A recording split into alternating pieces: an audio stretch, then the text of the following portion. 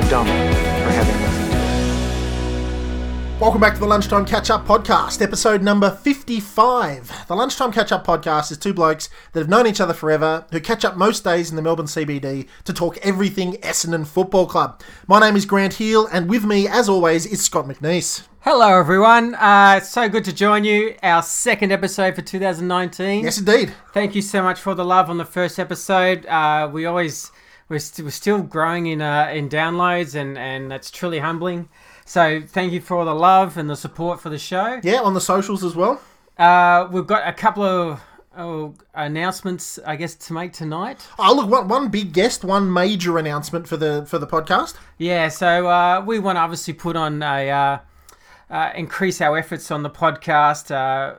We know we're getting a lot more listeners than when we started 18 months ago. I can assure you we are. So we want to make sure the content is really great for Essendon fans and they hear a voice from Essendon fans, and that's something that we really want to do this year, is make sure that you're hearing from a fan's voice and not saying an anti-club, but not from a club's voice. But yeah. You're hearing from the outer. The outer, exactly what a fan. I mean, we're like everybody that's out there listening. We're just a pair of fans that have been following the Essendon Footy Club until ever since Scotty put me onto the Essendon Football Club at around age 6. So yeah, we're trying to really this year give even more of a fan's perspective. But again, I think the addition to the Lunchtime Catch-Up Podcast, which we'll announce a bit later on, is absolutely going to help along those lines as well. And look, the other big news is that myself and Grant have decided to do a tour of America, a man's tour, a boys' tour of America. We're both Scotty's got his birthday coming up very soon. I've just sort of celebrated mine in the last sort of couple of weeks. We've both I think we can say we've both ticked over at 45. We're both 45 years old, so we're looking at each other going, look, I think it's about time, around that middle-agey area, where we leverage what little cash we have in the bank and we jump in a convertible and do a boys' trip of the States. So, yeah, we're doing the NBA, seeing the Sixers. Mate, but the biggest thing we're doing is the opening of Star Wars World at Disneyland. I know. It may sound like 12-year-old child. It may sound... Look, I may or may not be dressed like Luke Skywalker. Every man's a child, and we have little bucket lists, and we're going for a couple of weeks. And we're just going to tick off some big bucket lists, and even on Halloween night, what are we doing? Halloween night. That's our favourite movie. Scotty and I, it's got to be in our top 3. Favourite movies of all time is the original 1974 John Carpenter Halloween film. A very young Jamie Lee Curtis, a very scary, perfectly played Michael Myers. And for those that don't know, I mean, again, we're probably not talking particularly much Essendon Football Club right now, but for those of you who don't know, it was filmed in South Pasadena in Los Angeles. So the streets and that sort of stuff, we've always thought it would be very cool to walk around. On Halloween night, the streets of... Because that movie, when we were young, scared the hell out of us. And it would be hilarious to be able to walk around the streets where they filmed Halloween on Halloween night.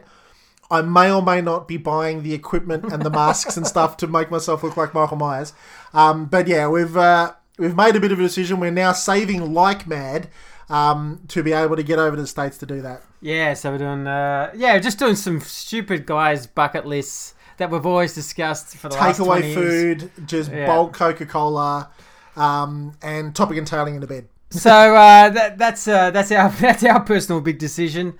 Look, we'll go to a quick break, but we'll obviously have a big announcement after the break that we're really excited, and we'll go into also the JLT game. Hugely excited. See you after the break.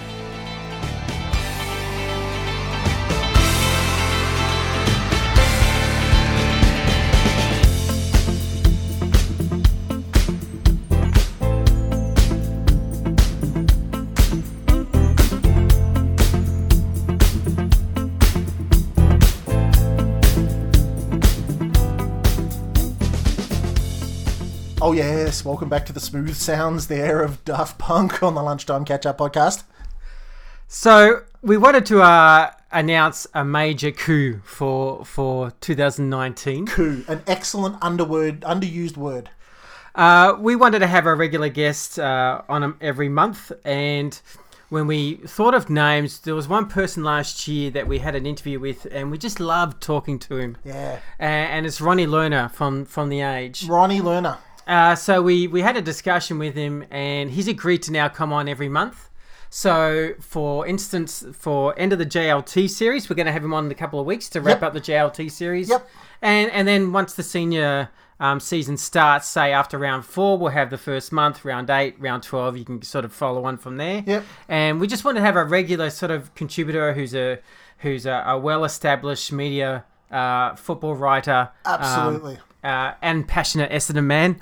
And I think that's the real key for us, and we're so ecstatic that he said yes, because he's a journo and he's eloquent. He knows his football, but even better than that, he's a Bombers supporter as well. Exactly. And like we said at the start of the podcast, we really want to continue to focus this year on the lunchtime catch up being about the club by fans. So as much as Ronnie's going to have some brilliant insights into the wider AFL and how Essendon fits in and our list and how we're going, we're absolutely going to be asking him questions about what do you reckon from a fan's point of view, who are you liking at the moment, and that sort of stuff. So we are ecstatic to say that Ronnie's going to be on the podcast on a monthly basis. And look, it's important to note, as much as we love guests, there's definitely shows that we're just going to do ourselves, and to make sure it's a fan link, and we're going to have segments where we want to have questions from our fans.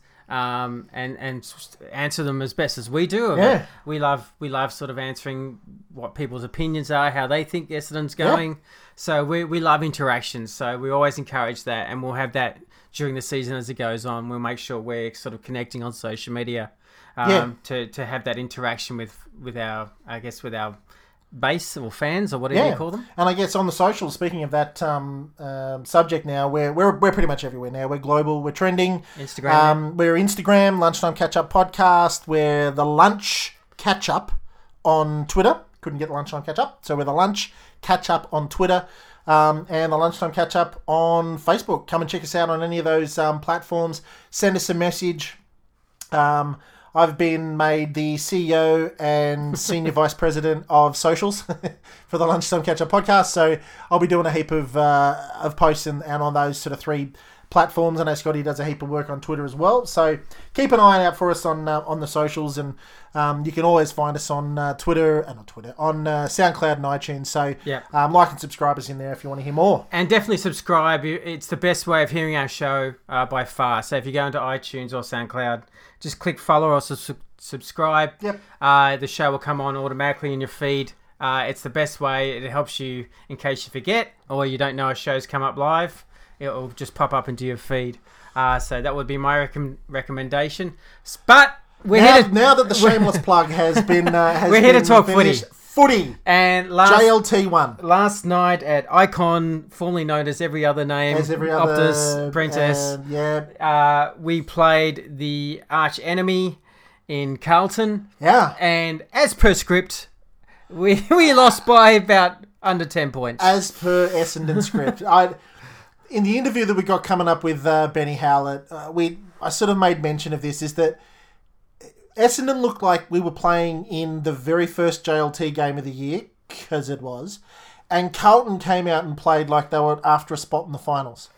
Yes. I think, as much as it's disappointing to lose the first JLT game of the season again and sort of get smashed in the midfield in the first half and that sort of stuff, I think this is one of those ones, Bomber fans, where we've had to just swallow the first few games of the JLT because they've not really gone our way, and I think we have to do it again because the second half showed that the talent is clearly there to beat Carlton.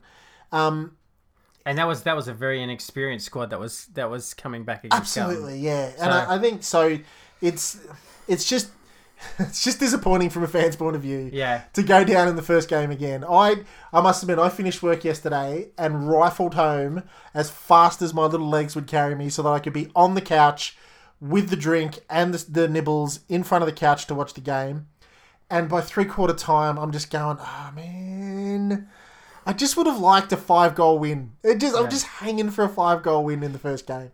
Look, how I saw it, I was a bit worried before the game, and I could tell the strategy was to get key minutes into guys that are clearly underdone.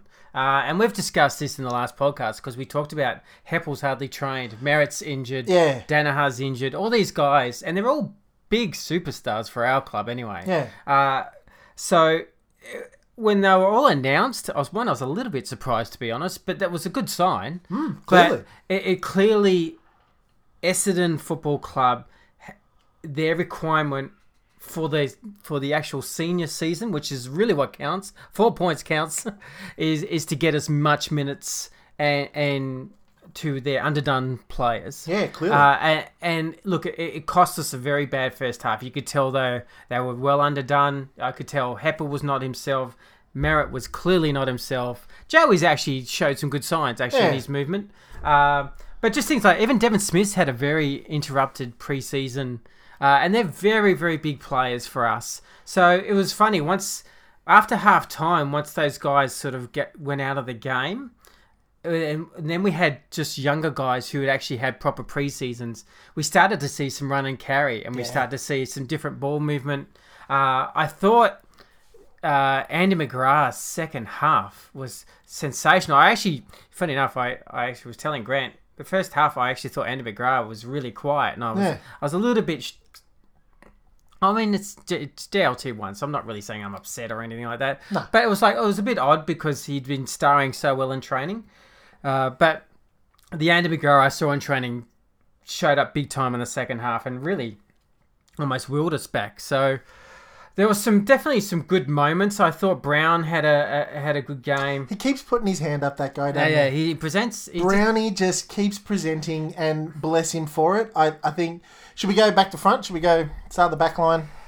Well, it's a hard one, isn't it? Because when you have a 10-man bench kind of thing, it's... Yeah, I guess I was it's feels like 3/4 of the club played. Yeah, I'm thinking more sort of... one of the points I was thinking for the back line was that our small backman... Yeah. Look, as a unit, the back line was a bit dysfunctional, I'll be honest. I mean... There was a lot of tools up. Carlton, outside of one JLT game, haven't scored 100 points in 4 years. Yeah. So it's and... Please put this in the context. We do strategize and we talk footy, but the first thing we want to say is this is just JLT1. We're not taking it serious. Yeah, absolutely. But we have to discuss the game. So you have to discuss what worked well and what didn't. So just give it in that context. Overall, we're kind of we're okay with, and we're excited about the future, and we're definitely excited about the year ahead. So I just want to make sure everyone knows that. But for this game, I felt like the defence gave away too many cheap free kicks. I actually thought a few guys were a little bit guilty of overholding their opponents, and sometimes wasn't even caught by the umpire. And there was about 3 times where the Carlton kicked it deep into their forward line, and the ball would hit the ground, and a Carlton guy would get it. And we had this weird reaction where all the guys suddenly just were focused on a possible handball instead of the guy who had the ball. I agree, yeah. And the guy who got the ball just ended up turning around kicking the goal and going, well, if you're going to give me that space. See, I thought in the first half, and it was pretty evident in the back line, is that we were chasing bums. Yeah. Because Carlton got first hands on it, Sam Walsh shouldn't have got 28 touches. The kid weighs $1.05, ringing wet, right? He's... But you're also not accountable to anyone in jail. No, you're playing your own game. And I just think we were chasing rear ends. We were very reactive. The ball, like you said, the ball had hit the ground. The Carlton guys were so eager because they were playing a finals game.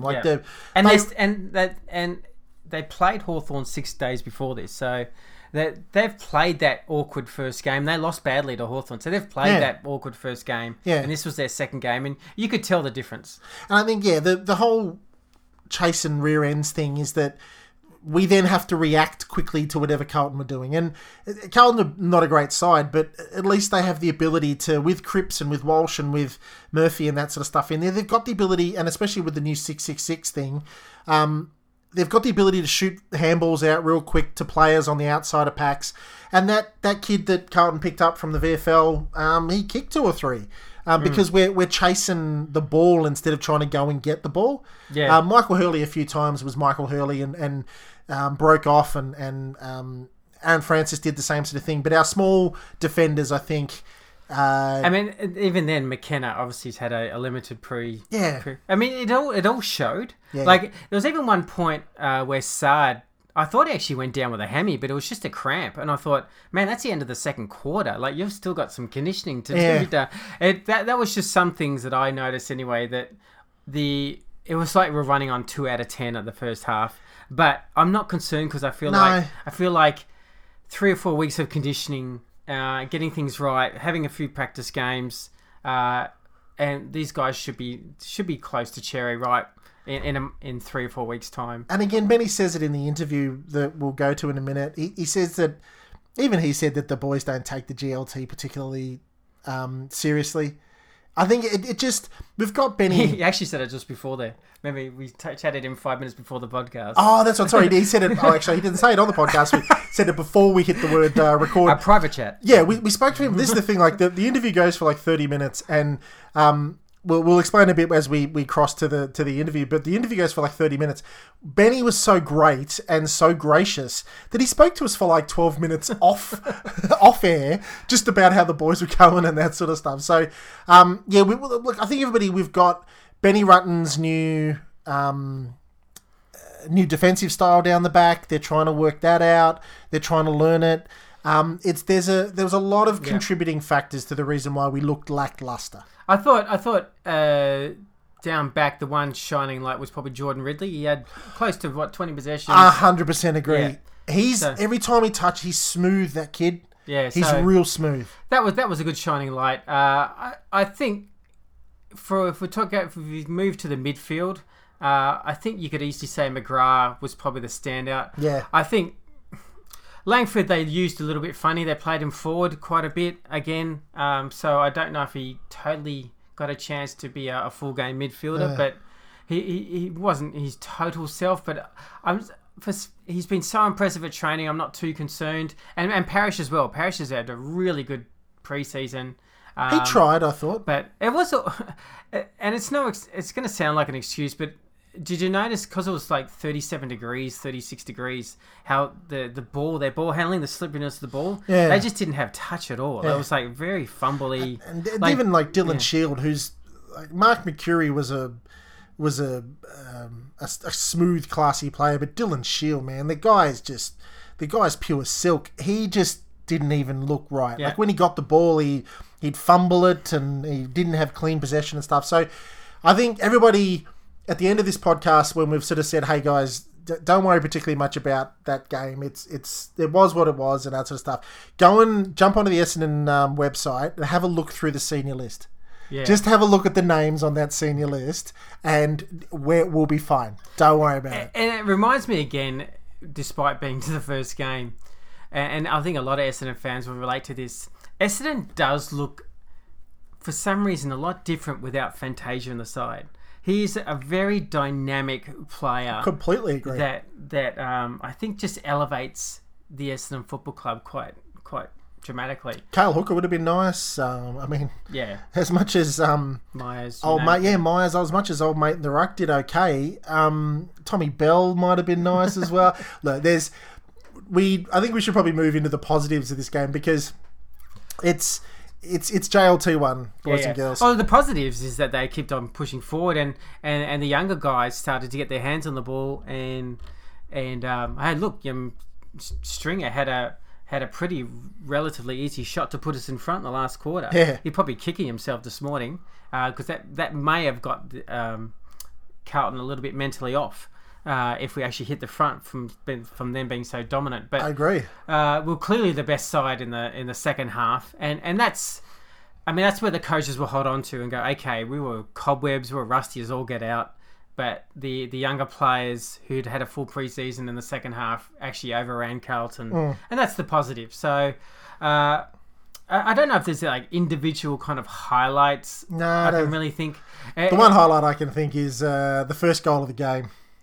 Oh, the Joey? Just the Joey lead, the Joey mark, that sort of stuff. Yeah. And again, with the more room that the midfielders are going to have next season or this season, someone like Dylan Shields going to have more room, and he is going to burst out of that centre and hit Joey Lace out. So there's a positive for everybody to remember that we've got a 6'6" bloke leading out of the forward line, and some real classy midfielders are going to be putting it down his throat. So that'd be my favourite takeaway. So the next game is next Thursday down at Geelong against Geelong. That will have more my interest to see how far we've come. So look, we'll go. Everyone's obviously going to go. Look, we really want to hear Benny Howlett. So. Yes. We'll cross over to him now. So thank you so much, I guess, for your time, for listening to our little spiel on the game. Our little spiel, yeah.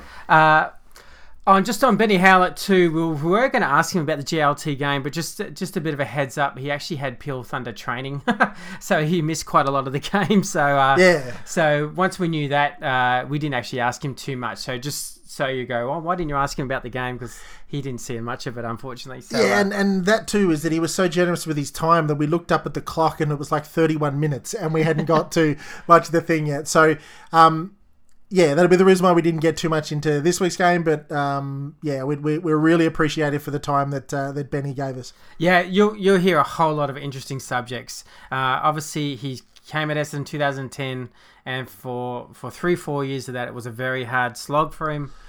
For the obvious reason with ASADA. We went through those years and discussed that. So I think you'll find it very interesting. And look, a terrific guy, but we'll get onto it. Here is Benny Howlett. And on the line, we have Mr. Ben Howlett. Ben, how are you? Good, thanks, boys. Thanks for having me on the show. Thanks for having me. Oh, geez, thank you very much for appearing, mate. No, too easy. I'm excited to chat about the Bombers, and I'm looking forward to seeing how they go this season. Yes, indeed. Yeah, I thought it best that we maybe not even Essendon fans would know your pre-Essendon kind of career. So I thought it'd be good to actually just start with that, with your Peel Thunder days. Now, correct me if I'm wrong. Were you actually you and Scott Gumbleton as juniors were playing for Peel Thunder? Yeah, so we, Gumby and I played in a Colts premiership actually. So in 2005, a long way back now, but very nice. We played in a under-18s premiership together, and we actually had a fair few guys in that team that ended up getting drafted. There's a Brock O'Brien who went to Fremantle Dockers, Paul Bower who played for Carlton, ended up playing 80-odd games, Christian Thornton, Sydney, and Matt Rigger at North Melbourne, and even Hayden Ballantyne, who's still going around now. He was in the side. So you'd be clearly on top of that list, Ben. Definitely not. I was just the battler forward pocket. We're quite rich of talent, so we're quite lucky, and it's not very nice having Gumby to kick to. Yeah, I'll be interested to know. We obviously only know Gumby from when we picked him up in the draft at pick 2 or 3, I think it was. 3.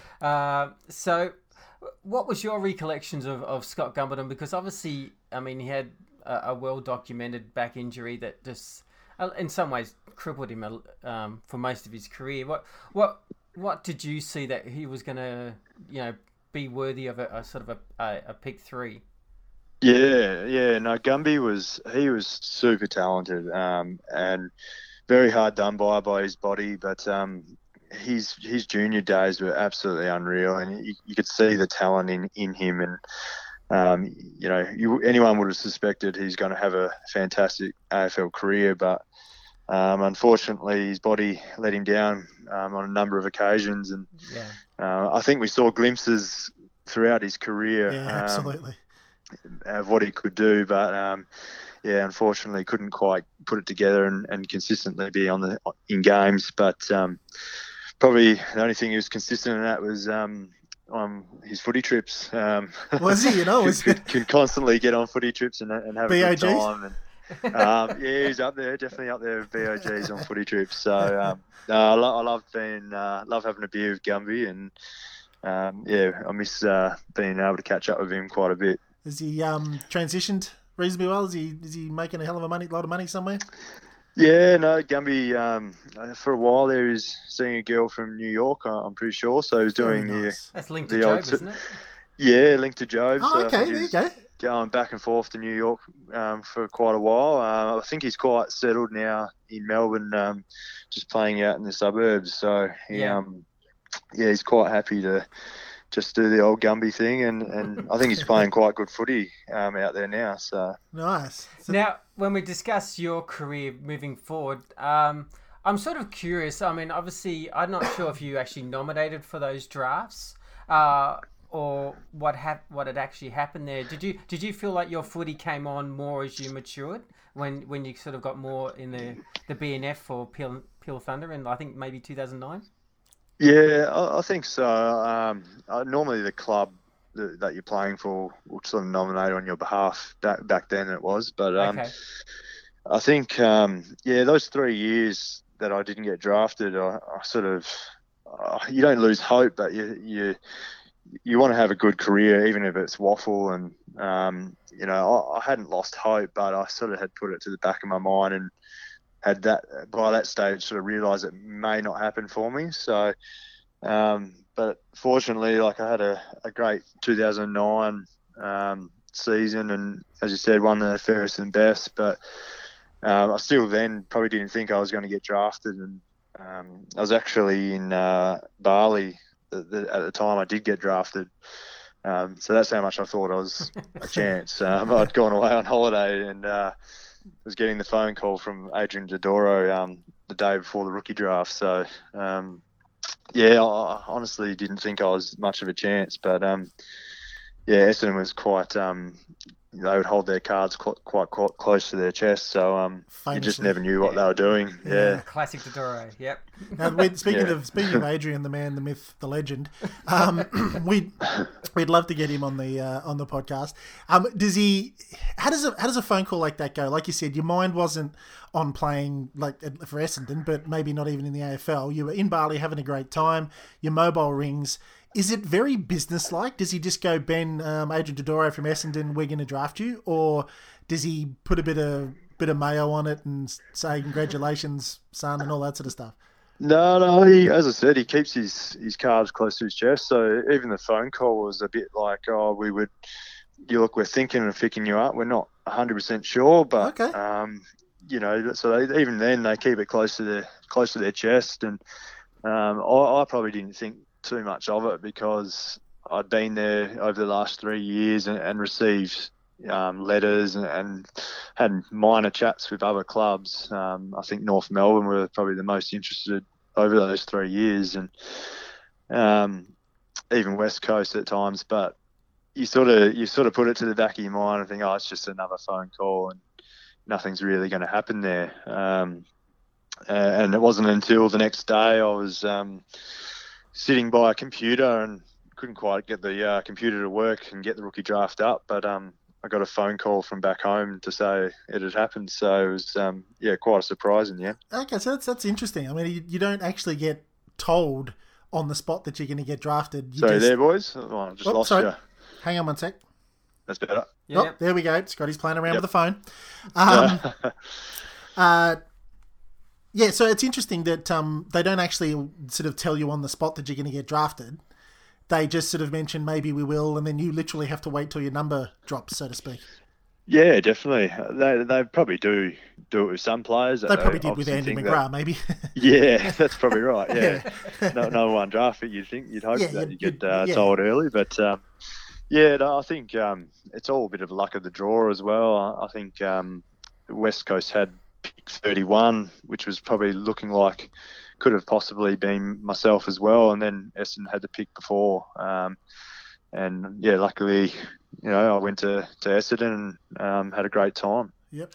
Now, so Essendon pick you at pick 30 in the rookie draft. I've got this vague memory, and I hope I'm right, but I have this vague memory of seeing you actually at the Icon Park, which is the old Princess Park. Was it at one of your first ever games in a practice match? And I actually used to think, this guy can get the ball. Did it surprise yourself that you played sort of 15 games and you averaged around 19 disposals in your first year? Did that surprise yourself and go, actually, I really belong here? Yeah, definitely. When I first moved over, I didn't think that. I probably thought, I'm not sure what I'm doing here. I feel way out of my comfort zone and way out of my league. And I probably felt like it probably wasn't going to last more than a year at that stage. But yeah, you're right. I played in a practice match against Carlton. Oh no, sorry, it was against Melbourne at Icon Park. I sat on the bench the whole game until the very last quarter. Came on in the last quarter and, as I said, got a bit of the ball and racked up 19, if you don't mind. It's so sure. it's so strange how well I remember it. How much that quarter had an impact, because it was very obvious, because no one had seen you, and you're right, you hadn't played the first 3 quarters, and then you came on, and you must have had, like, I'm not exaggerating, you must have had 10 or 12 possessions with about 4 or 5 clearances, and it was just like, oh, okay, this guy can seriously play the game. Yeah, I think that's the luck of the draw, really, coming on as a fresh player against some serious fatigue players. But I seriously enjoyed that game, and from then it sort of just spiraled very quickly. And I think the next week I played a full game in Morwell against Richmond, and then the week after got elevated to the senior list right before round 1. So that's how it's done. That's what I'm talking about. Well done. It happened very quickly. So and then I think we had a premiership dinner with the past premiership players and at the MCG, and got told by Nida in front of the playing group that I'd be playing round 1. So that was very special to me and something I'll never forget. And it was a great experience. You've obviously gone through a number of coaches, and we'll go through a few. But how did you find Nida in that small period? Yeah, I mean, fantastic for my career. Obviously, first and foremost, he gave me an opportunity to play, and I know a lot of people sort of would bag him out at times and probably didn't think he was the greatest of coaches. But for my career, and I'll be forever grateful that he gave me an opportunity. But I mean, obviously we didn't have a great season my first year, and unfortunately for Nida, he was given the sack at the end of the year. So I mean, personally, I thought he was great. But as the media and things, as they do, they get stuck into coaches that aren't winning, and it can happen. And unfortunately, the pressure buckled, and he was out the door at the end of the year. So you just arrived at the club. You've just rocketed into the senior side. Did anybody take you under the wing? Did anybody or is it a bit of sort of sink and swim? As much as they support you, but did any of the older boys sort of have a chat in your ear and anything? Because the reason why I ask that question is because I see some of the media coming from Essendon at the moment with Irving Mosquito and these young kids that are coming in. You see the kid with the biggest smile in the entire world just get all nervous because Adam Sard walked past him, or here comes Jakey Long or something like that. And you see some of the older boys come over and give him a pat and say, hey, how you doing? And even Jakey Long said to Irving Mosquito, just do what Orazio Fantasia does and you'll be fine, right? Did anybody take you under their wing? Anybody give you any guidance? Definitely. Probably not initially. I was probably a bit the same, to be honest. So when I first started, you sort of walk into a club and you're absolutely packing yourself. When you see, Joe Watson and at the time Andrew Welsh and Mark McVeigh sort of walking around. But those are the guys that, as you said, they're the ones that actually took me under their wing and really taught me a lot about AFL football and how to sort of prepare myself to be an AFL footballer. So those 3 guys definitely, Joe, Woosher and Spike McVeigh were unbelievable in my first year of my career. So and again, I'm fascinated on this subject. Like you're a professional athlete, you're playing for Peel. You don't take that sort of lightly. It requires preparation and training. But what main differences are there between WAFL and AFL in terms of what you were just saying about preparing yourself properly for a game? Yeah, I think just for the more time you put into it, obviously training every day, 6 or 7 days a week, it becomes a 24-hour job, basically. So you're looking after your nutrition away from the club and looking after your body properly, whether it be the extra Pilates session or yoga session or recovery session down at the beach. it just becomes a 24-hour thing that you're always constantly on or have to be on to prepare yourself for a game or for an AFL season, really. So, it becomes a lot more professional where you're monitored a lot more as well. So you're getting your skin folds done, you're getting 2K time trial testing, you're playing match play intra-clubs, just about every week in the pre-season. So, the tempo goes up quite a bit compared to a waffle level. But in saying that, there's nothing disregarding a waffle level or VFL level. Oh, no, clearly there's not, still quite, a high level of football, and it's something I try to push to a lot of the younger guys that I play with now that, there's nothing wrong with having a good waffle career. I'd give a lot of guys for one myself. That a lot of guys sort of play 2 or 3 years and, they don't make the AFL and they go back to playing, country football. But, I truly believe that, it's still a great standard of football, and you should be pretty proud that, if you can make a career of waffle football, VFL football, that you've done yourself proud. Yeah, I mean, even us biased Victorians can even admit that the reputation of waffle football is pretty strong. Yeah. Like it's always been a huge trading ground for Essendon historically. Absolutely. We've always seemed to have a quite close connection with WA footballers. Yeah, I think Ian White, who's actually a past Peel Thunder member, I guess. He's quite close to the Peel Thunder Football Club, and he's a recruiter for Essendon over here in WA. And I spent quite a few times this year having a chat with him about players within the waffle and people he's looking at. So it's always fantastic to see guys going to Essendon. Yeah, that's interesting. Because did you say that? Because I will be forever in debt to no, it wasn't Nigel Smart. Who did we get from Adelaide? The assistant coach who found Orazio for us. Oh no, Bassett. South Australia Bassett. South Australia, who? Bassett. Oh, Nathan Bassett, was it? Yeah, Nathan Bassett. Bassett, who said have a look at Orazio because this kid might be all right. And if you're scouting over there for us for the Bombers, I'd be well and truly happy with that. Yeah, definitely. You might have to stop him from trying to recruit him back to Port Adelaide at the end of the year. Oh, really? No. When he's out of contract. Yeah, no. We'll be standing in the gates at Windy Hill at Tullamarine even. So let's start going. You've arrived at Essendon. You've had a good first year. David Evans announces that there's going to be quite a dramatic changeover of the coaching staff, and you've got Hurdy and Bomber. How does that play out initially, and what was your first thoughts when they started to talk about their vision and their game plan and what they want out of the players? Yeah, I still remember the day Hurdy actually started. It was quite a funny one. We'd already begun pre-season training, and sort of walked into Windy Hill, and he was in the property room getting changed. And I'd never met Hurdy in my life before, and just to see him, it was quite a shock. And you almost sent me back to my first day at Essendon. You just absolutely pack yourself when you see a superstar of that caliber. So I was quite a surprise, and I don't think I said too much when I first met him. But is it hello Mr. Hurd, or is it g'day Hurdy?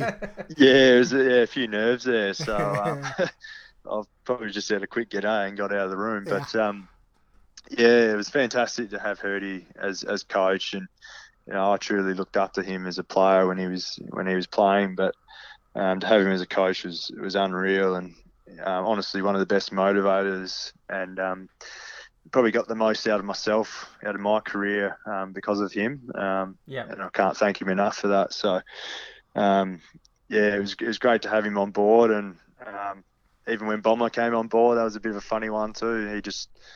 I think we were training out at Pegs at that stage, and Essendon Grammar, and Bomber just rocked up out of nowhere and said, "I'm in." G'day boys, I'm in. Triple premiership coach. A bit of an odd one, but it really gave the boys a lift, and I think we knew we were sort of going to build towards something special at that stage. Yeah, I mean, we'll talk about the 2012 season because statistically that was your strongest, and you felt like the club was sort of going places, leading into 2013.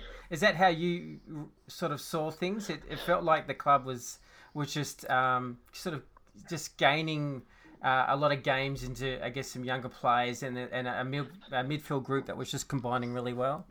Yeah, absolutely. 2012, we started like a house on fire, and obviously it's well documented. We had a lot of injuries that year, and I think we're having a lot of hamstrings. We had probably one of the biggest pre-seasons.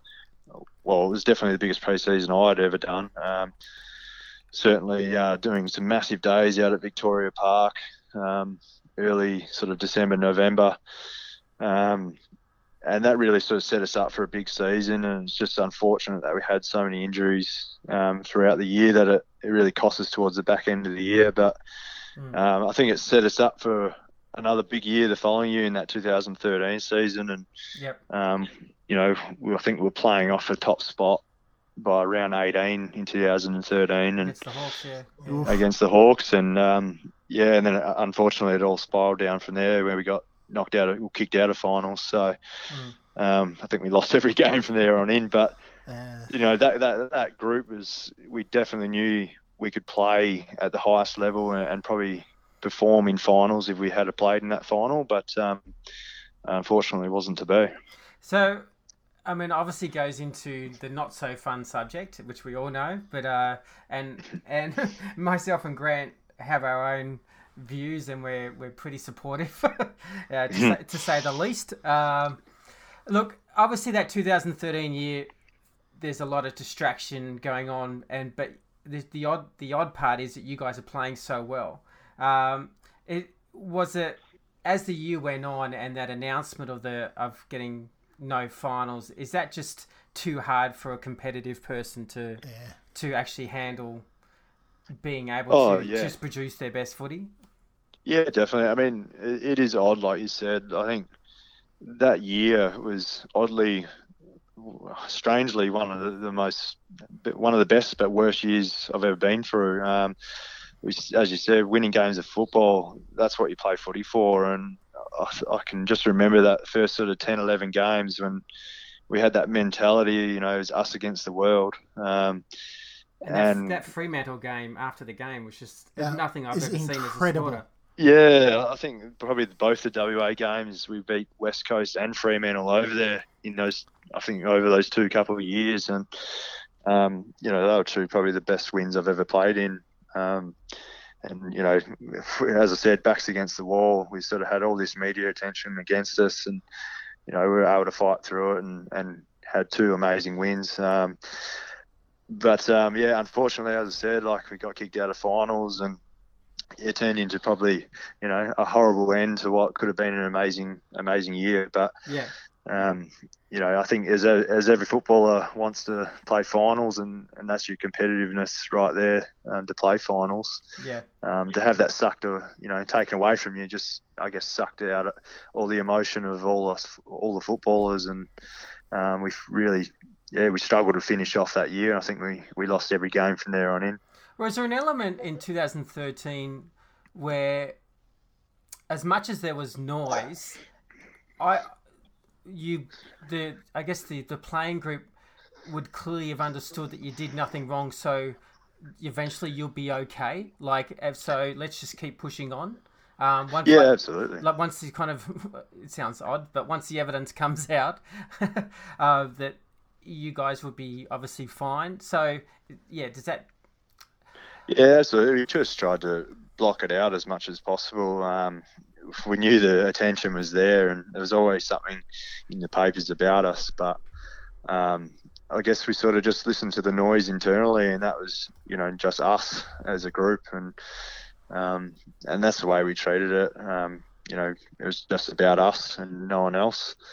And we knew we had an amazing support from fans and especially our families, but all that mattered to us was us winning games of football. And it truly was, as I said, it's a bit of a weird year because it was an enjoyable year, but a horrible year at the end. So and the strange part was it felt like everyone was trying to invent every drug possible that you might have taken. So we started with this AOD 9064, and then we went to all this other stuff from Mexico, and everything got kind of shot down, and then along came this thymosin beta 4, which probably, if I took a guess, none of the playing group ever heard before. No, definitely not. Was even mentioned. How does that journey sort of go along when they start narrowing down on this, I guess, this one substance, and you must be thinking, like, what the hell first of all, what the hell is this drug? And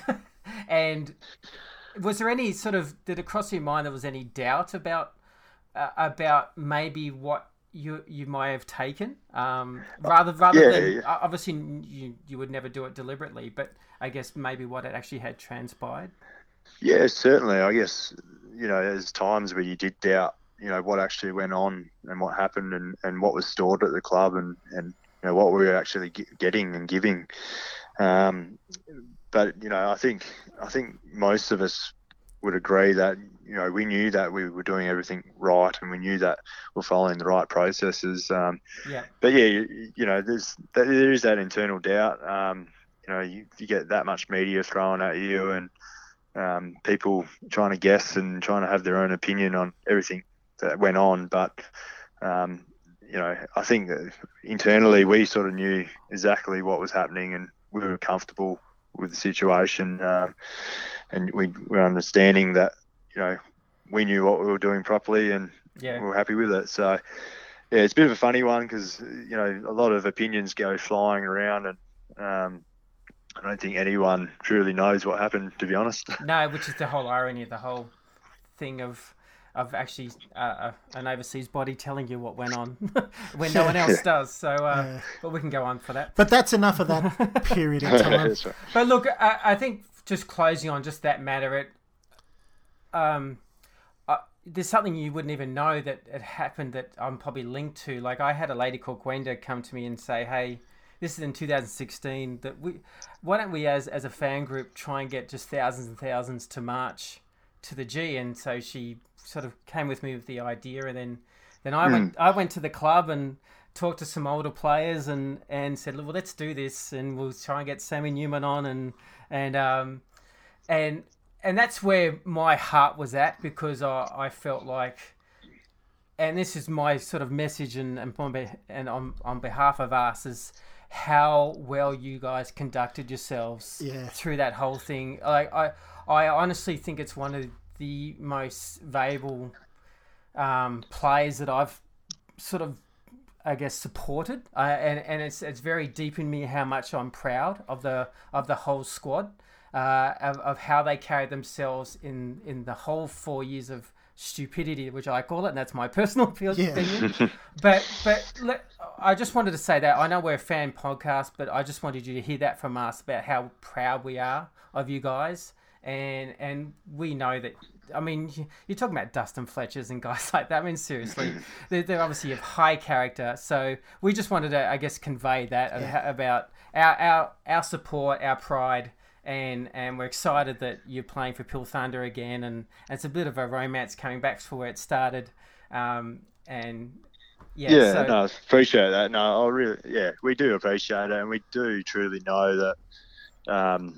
Us as a Essendon family, and I guess as an Essendon football club, that we do have some very passionate supporters, and they were right behind us the whole way through, and it was fantastic to see them. I remember that march very clearly, but I think as a whole club, and especially the playing group, it probably brought everyone's so close together that we're a group that will always stick together through thick and thin now for the rest of our lives, just because of the experience we went through. So I truly appreciate those words, but as I said, it's been quite a journey, but ended up back at Peel Thunder. Now, okay, so speaking of Peel Thunder, who are we looking forward to? Who should we be looking forward to watching at Peel this year, apart from your good self? Am I right in saying that Leroy Jetta and Jackson Merritt are there now? No longer with Leroy. He's gone back to country football now. But pretty excited to have Jackson on board.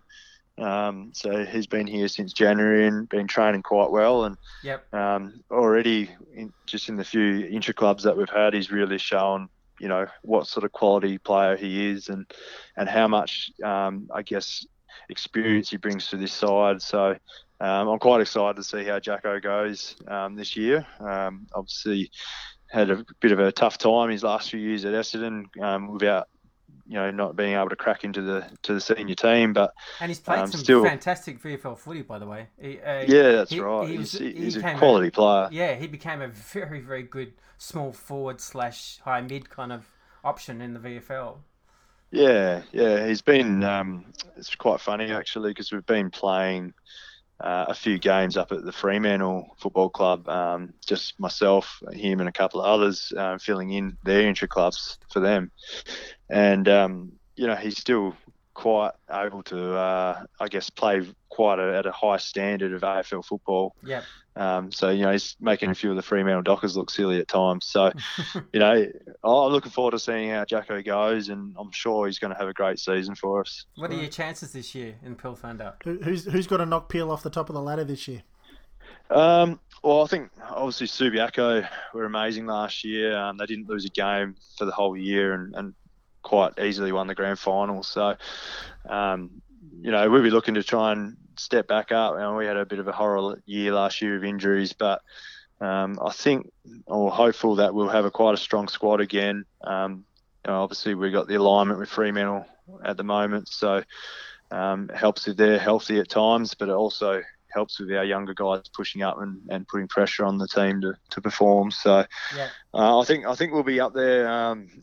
It's difficult to tell at this stage, but if you look at the statistics, we've won 2 out of the last 3 grand finals, so we're still, one of the top teams in the competition. So hopefully we'll be back up there again. Excellent. All right, so we've probably kept you for a bit longer than we said we would. So we'll just run you a couple other quick questions. How do you see the Bombers this year? Yeah, exciting. I think they're going to be a bit of a surprise packet of the competition, and as long as they can win those games that we always struggle with, and they seem to be the bottom teams, the Brisbanes and the Carltons. Yeah. We always seem to play down a level with those teams, but I see them as really exciting. There's a lot of young future there that I see, could play for a long time. So if they can sort of get to finals this year and hopefully go well in finals, and it sets themselves up for future years as well. Yeah, just last one. I've tell me if I'm wrong. I've thought I read somewhere that you actually might have a little bit of a passion for coaching yourself. Is that right? Yeah, definitely. It's something I want to go down the path eventually. Probably post when I'm finished playing, but it's something I'm quite passionate about. I feel like I've got quite a good game knowledge. I'm quite lucky. I've learned off some of the best coaches in the competition. So Simon Goodwin is a close mate of mine, and to see him coaching so well at Melbourne now really wish we could have kept him. really makes me proud. So I feel like it's something I would love to get into and something I'd be passionate about. Brilliant. All right, well, we better let you go, Ben, because like I think we said before we came on air, we could talk to you for a good sort of 2 or 3 hours on this subject. But we better let you go because what is it, like 7:15 in the morning over there in Perth at the moment or something? No, perfect afternoon over here. Oh, mate, I must admit, I've through work, I've spent some time in WA. My first sort of half a dozen times that I've been to WA. That place sneaks up on you. You've been hiding WA. It is a beautiful little part of the world. Yeah, God's country over here, mate. It seriously is. Sun's always shining. That's it. I was in the middle of the city. You can see for miles in every direction in the building that I was in, and it just was permanent sunshine the entire time I was there. Yeah, we're quite lucky. We probably got some of the best beaches in the world, to be honest. Yeah. So you probably don't need to go anywhere else, but WA. Very nice. And you're a Donnybrook man, and from Perth. Yeah, originally, yeah. So back in the small town of Donnybrook, so I get back there quite a bit to see the family and whatnot. But even sometimes get a bit further and go down to places like Dunsborough and Busselton and even as far as Albany. Good fishing down there. So very nice. All right, Ben. Again, thank you very much for coming on the Lunchtime Catch-Up podcast today. We really appreciate it. And thank you again for everything you did for your time at the Essendon Footy Club. No worries, boys. Thanks for having me. Thank you so much, Ben. We'll keep an eye out on the form this year. Yeah, too easy. Thanks, guys. Appreciate it. Thank you, Ben. A great interview there with Benny Howlett. We'd really like to thank him again for his time. Definitely. We're going to go to a quick break and then we'll come back and wrap up this episode. Talk soon.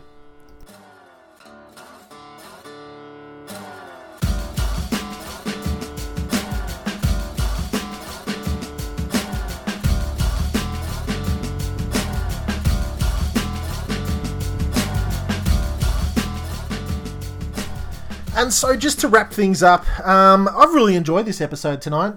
We got to speak to another Bomber legend in Benny Howlett. We've very pleased again and very thankful for Ronnie Lerner to become part of the Lunchtime Catch-Up podcast in 2019. He'll be on in 2 weeks. Yep, he'll be on in 2 weeks. So we're really looking forward to ramping up the podcast again, back into full swing. Look for us to be doing our after-game reviews as per normal. And then that once a month we'll grab Ronnie on and we'll be able to do a wrap up of that month's games with him for each 4 weeks. Yep. So we really look forward to coming back. When will the next one? We'll probably do a review after the Geelong game. Yeah, we'll probably have another one next weekend after the Geelong game. After the Geelong game, and then how many more till the season?